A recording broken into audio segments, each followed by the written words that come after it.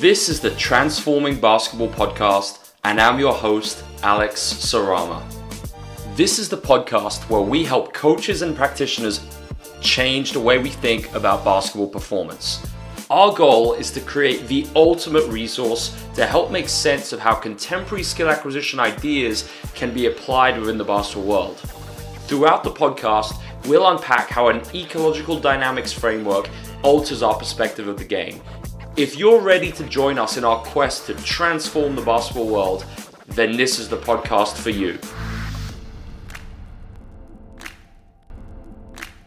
Welcome back to the Transforming Basketball Podcast. Delighted to be joined by Dr. Alex Lascu.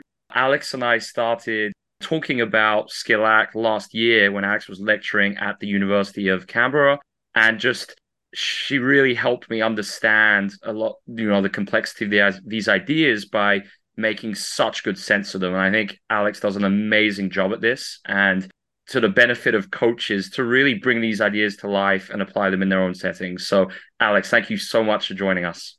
It is my absolute pleasure to be here. We've got a really exciting project, obviously, in the works with Adam Omachinsky too. We can't reveal more on that, but I think we'll hopefully have more information to share for the basketball community in the not too distant future. Super excited about that. So Alex, first question then, in terms of a lot of coaches and practitioners in the basketball world are now becoming more familiar with the term skill acquisition. It can be a little bit misleading as a term, and still, a lot of practitioners don't know what it is. So for someone being exposed to this term for the first time or trying to maybe explain it to a colleague, what is skill acquisition?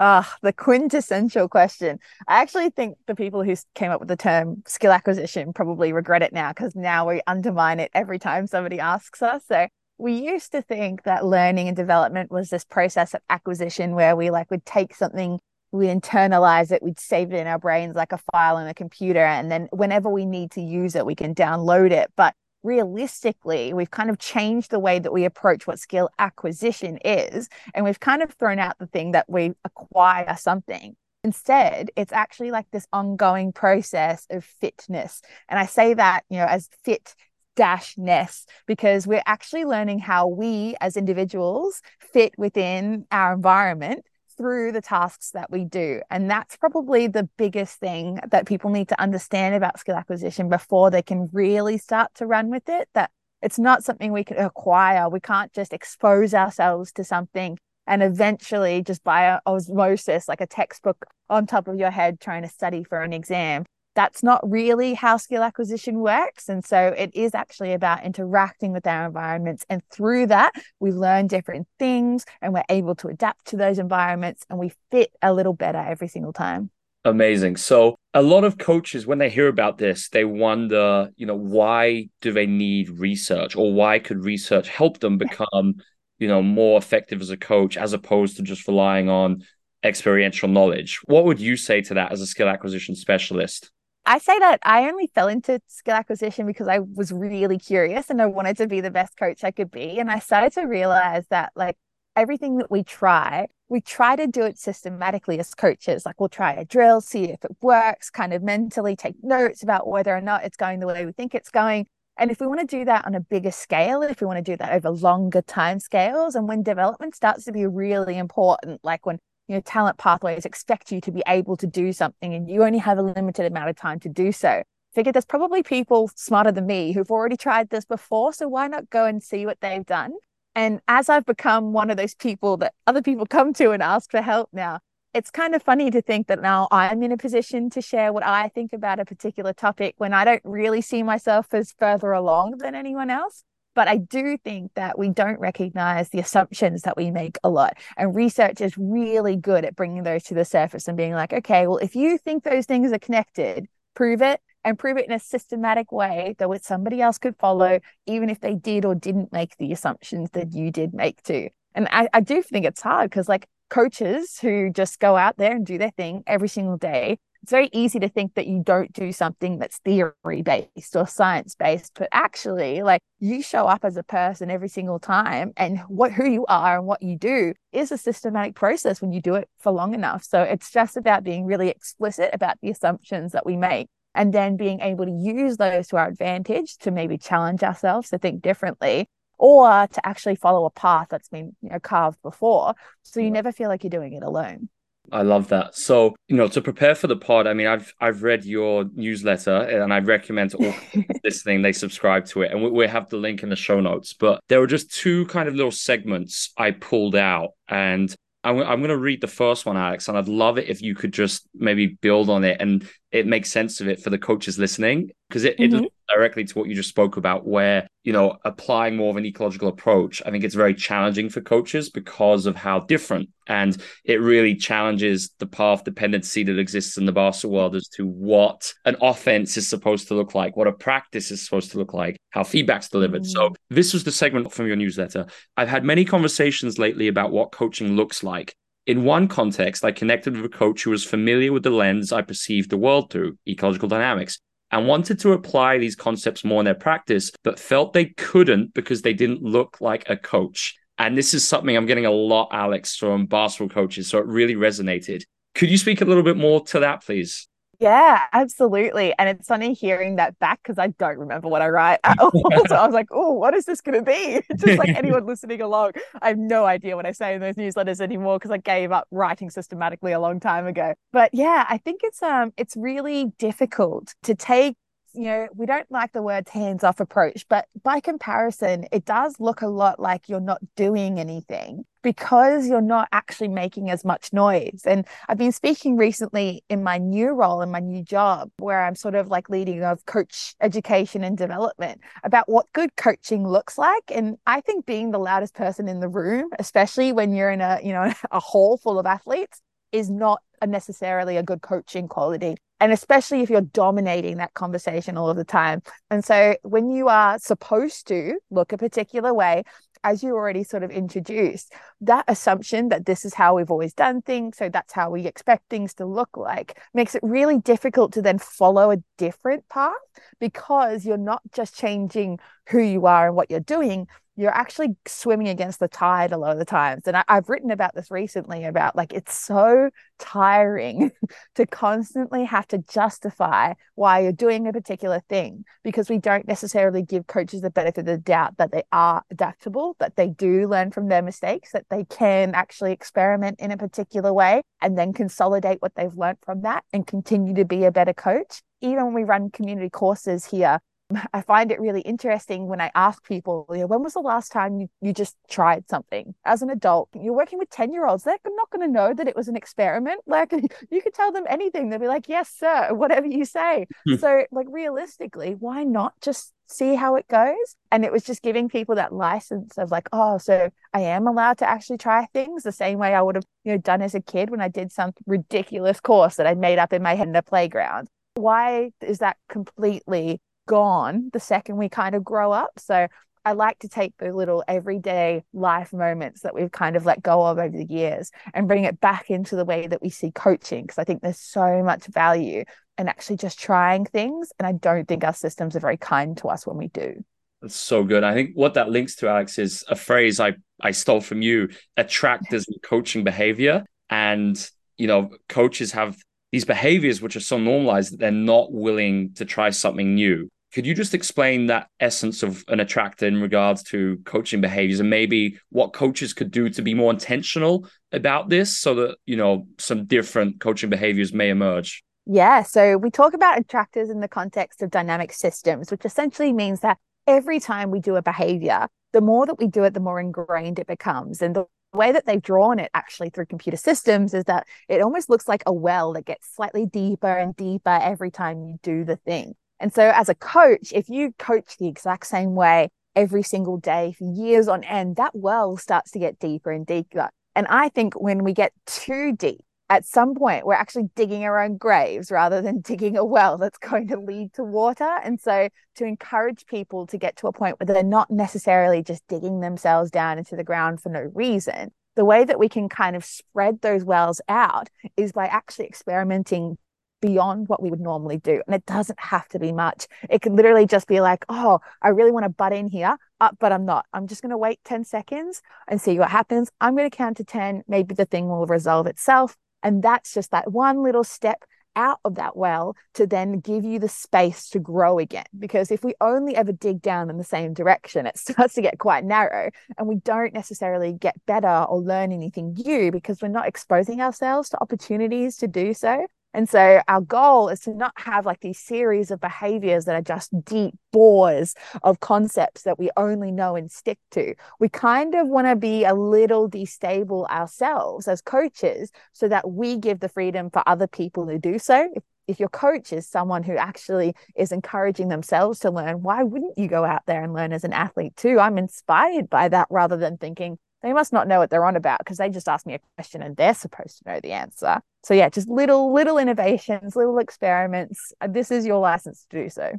I love it. And when you first kind of spoke to me about attractors and coaching behaviors, I linked it immediately to a phrase, I think about 2 years ago, where in warm-ups, when I didn't think carefully about warm-ups, I always was resorting to the same thing, which was like a dribble tag game where they're dribbling and had to touch the other opponent's knees. Now, obviously, it's better than a warm up doing dynamic stretches and things. But I found that I was especially in a situation I hadn't had time to prepare for, like maybe I was just doing a new practice or a camp with kids I didn't know, I'd resort to that. It's a simple example. Obviously, I think a lot of coaches have, other attractors in terms of how they're giving feedback, and just the things they're using to view basketball. But it's really interesting. I think just what I did was I basically, for a year, I was like, I'm not going to do this activity again, or I'm just going to do it in a completely different way. And it just forces you to be aware of it. So I think that awareness is interesting. I just wanted to say really quickly, we're not saying that having those behaviors that you resort to are bad. We're just saying that doing it unintentionally without actually like applying it for a particular reason,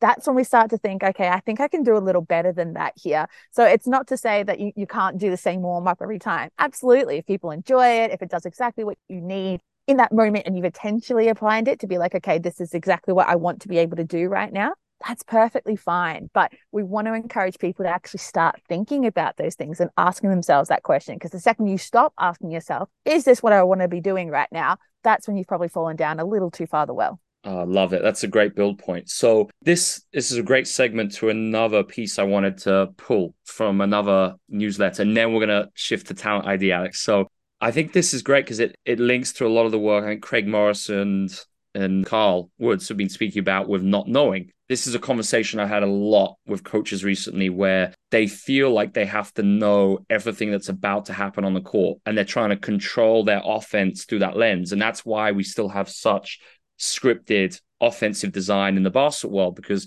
coaches aren't comfortable with that level of uncertainty. And they feel like, especially in things like zone, when they see a defensive zone, they feel like the players are like chess pieces and they have to know the zone offense as to where players are going to be. Whereas my approach is very different.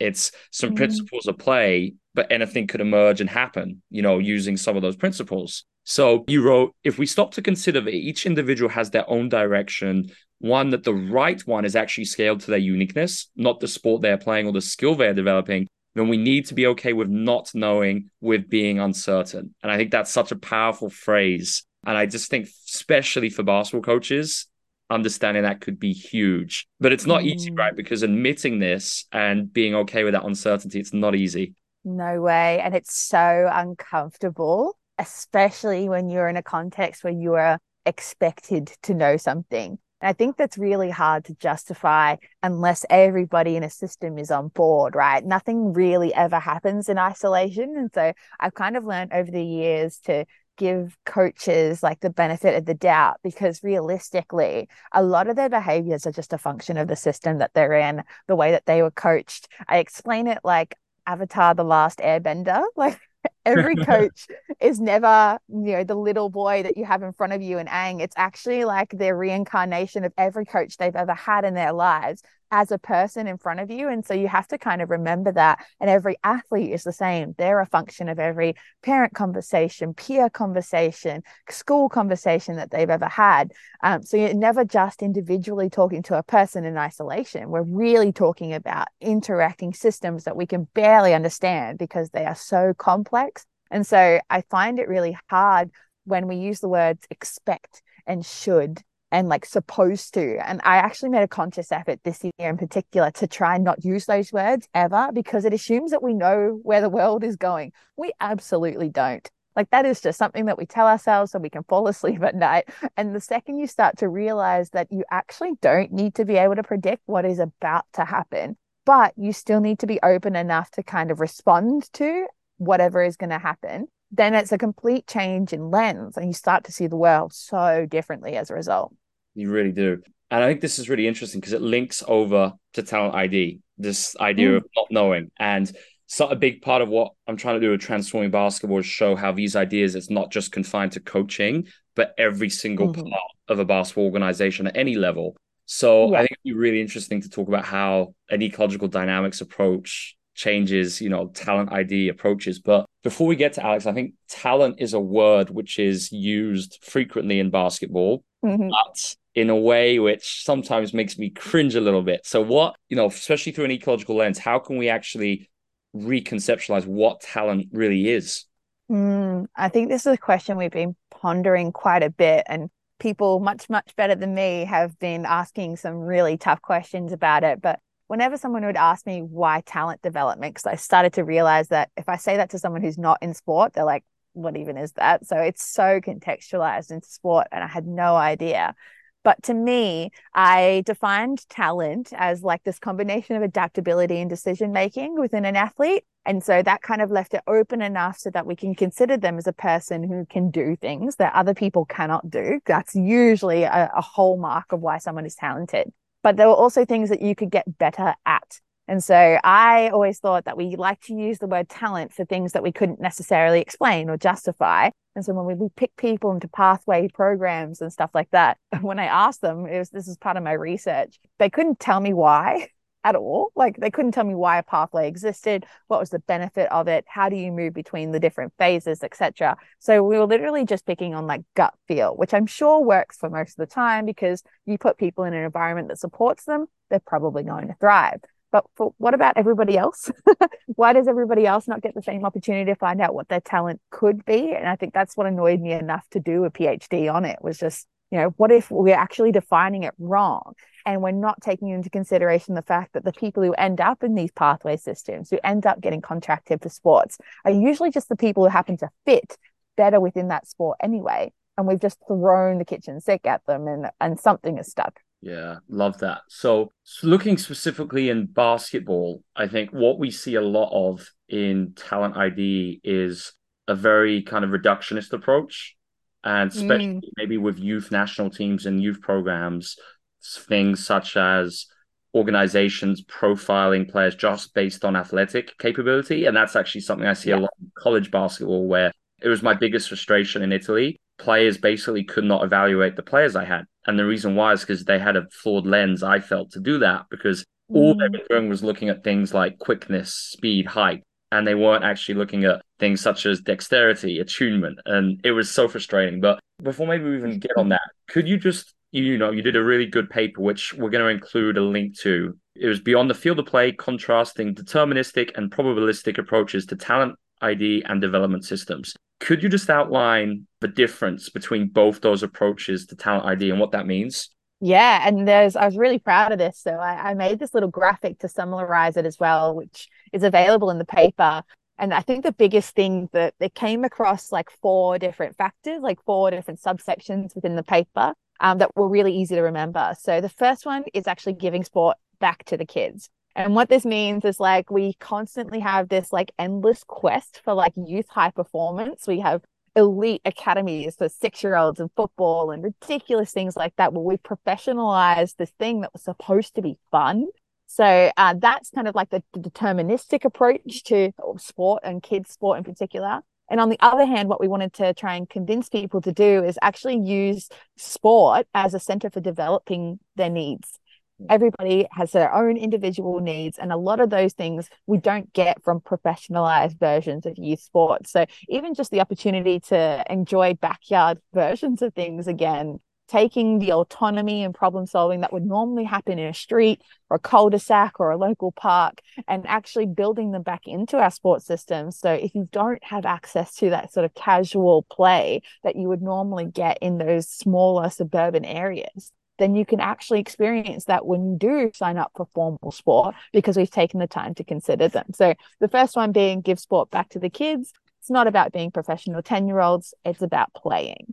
The second one is around an ethos of amateurism, which we've kind of talked about in the sense of like nobody is really ever going to be an expert because that kind of assumes that there is an end to the pathway and somebody is up here and everybody else is below them. So a deterministic approach to this is about imposed behaviors. So telling people what to do, how to do it, prescribing patterns of play, having predetermined outcomes that actually we know contribute to dropout quite significantly. Nobody really wants to play a game where it's all been dictated by the coach before you even get out there to play. What's the point of showing up on the weekend if you're not even going to get to enjoy it? And of course, this is impacted by how we judge success, whether or not we value someone who's won an under 10s premiership as a coach versus how many kids sign up the next year. I'm definitely leaning towards the latter, and I'm trying to institutionalize that in my new job, which is kind of fun. So making sure that we don't actually have premierships to win. We're actually just trying to see how many kids sign up again. And then on the flip side of that, we have, experiential knowledge, exploration, collaboration, the things that we do when we admit that we don't know what to do next and trying to leverage that rather than hide away from it. If you lean into those sorts of things, then we can actually assess sport different way. And we want to actually make sure we have an impact on as many people as possible, not just the select few that we deem worthy because they happen to be physically suited to a sport. And then the last two are more around that sort of talent ID systems approach. You don't want to actually select as early as we normally do. I hated being an under 12s representatives teams because I was literally just trying to work out how I was going to do my math test on the next week. And now I'm actually, at trials to try and beat the children to make this team. The concept sounds ridiculous, but it's kind of just so embedded in what we do in sport. And of course, selection processes are usually influenced by birth and maturational advantages. I was very tall as a 12-year-old and then didn't get any taller. And if they'd picked me based on that, it would have been an unwise investment. So I had to try and work out other things to do. And that was something I had to do myself because coaches didn't know what to do when you don't actually fit the mold of a sport anymore. So by delaying those processes, we leave it open. People get to actually experiment with what they're good at. And then we actually promote well-being and participation. And that's how we engage with sport rather than sort of like making sure that we actually kick people out almost with the systems that we use because we make it so difficult to enjoy. Yeah. And then finally, we have early diversification.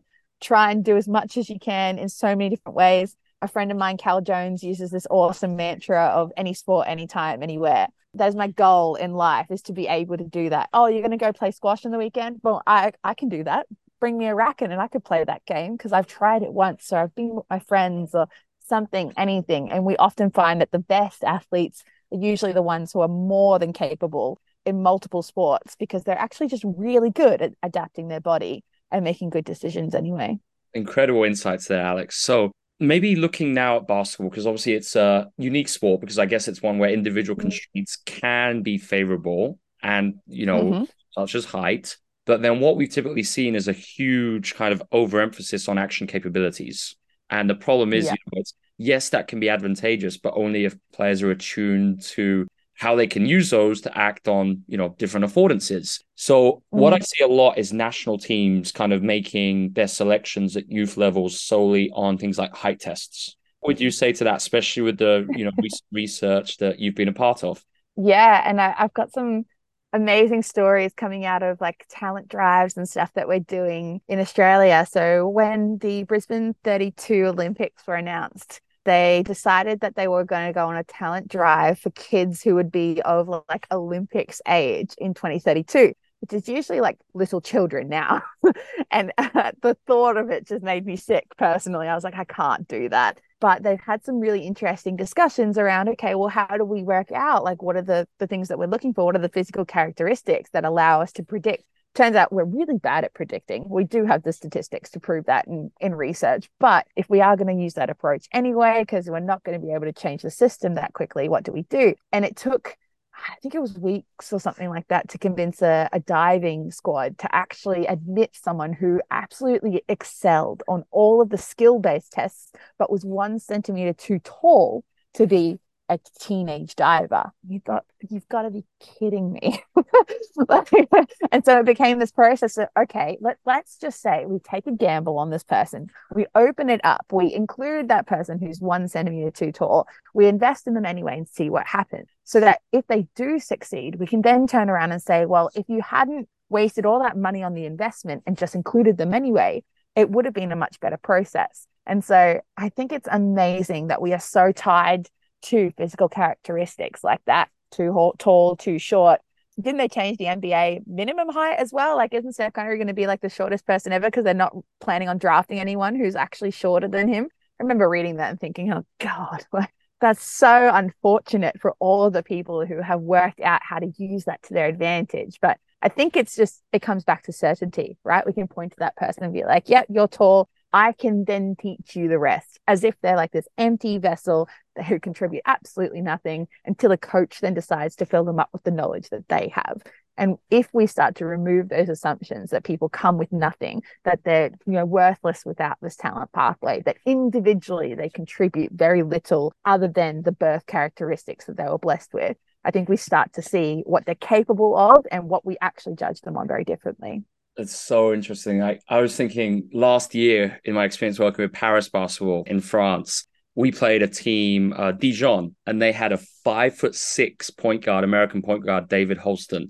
And I'd never seen in my life, especially at that level, a player that size. And absolutely killed us. And one of the best imports in France. And it's just amazing because how many people would have never given him a second look during his career. Mm-hmm. And the things he's attuned to and the things he can do, just some, skillful behaviors. It was incredible. And obviously, we're not saying, obviously, go pick a team of 10 5'6" players. We're not saying that, right? I don't want to be very clear.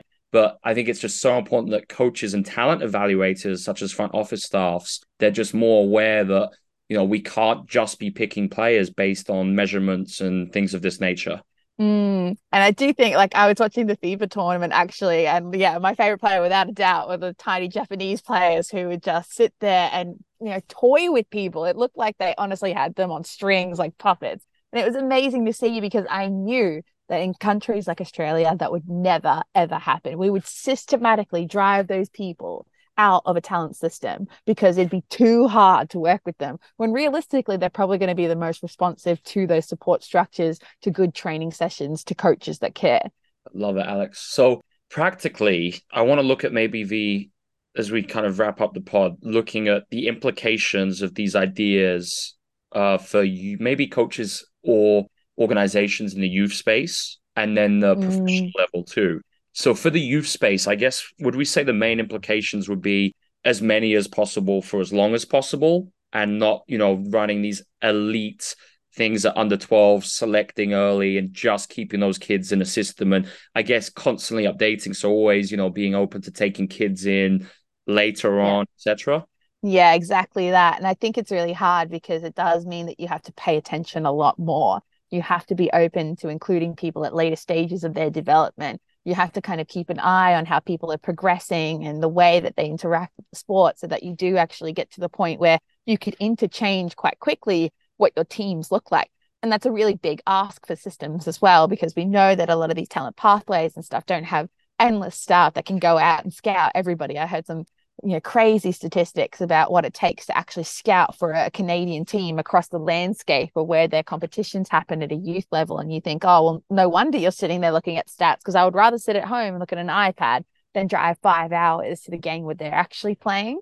And so it's really hard, because that means that you could be in the squad and then you could be out of the squad just as quickly, and constantly in and out as well. It makes it really difficult to know where you stand as an athlete. So the support structures and things we'd have to keep in place would have to be very different to justify that. But we wouldn't have so many of the health problems that globally face children.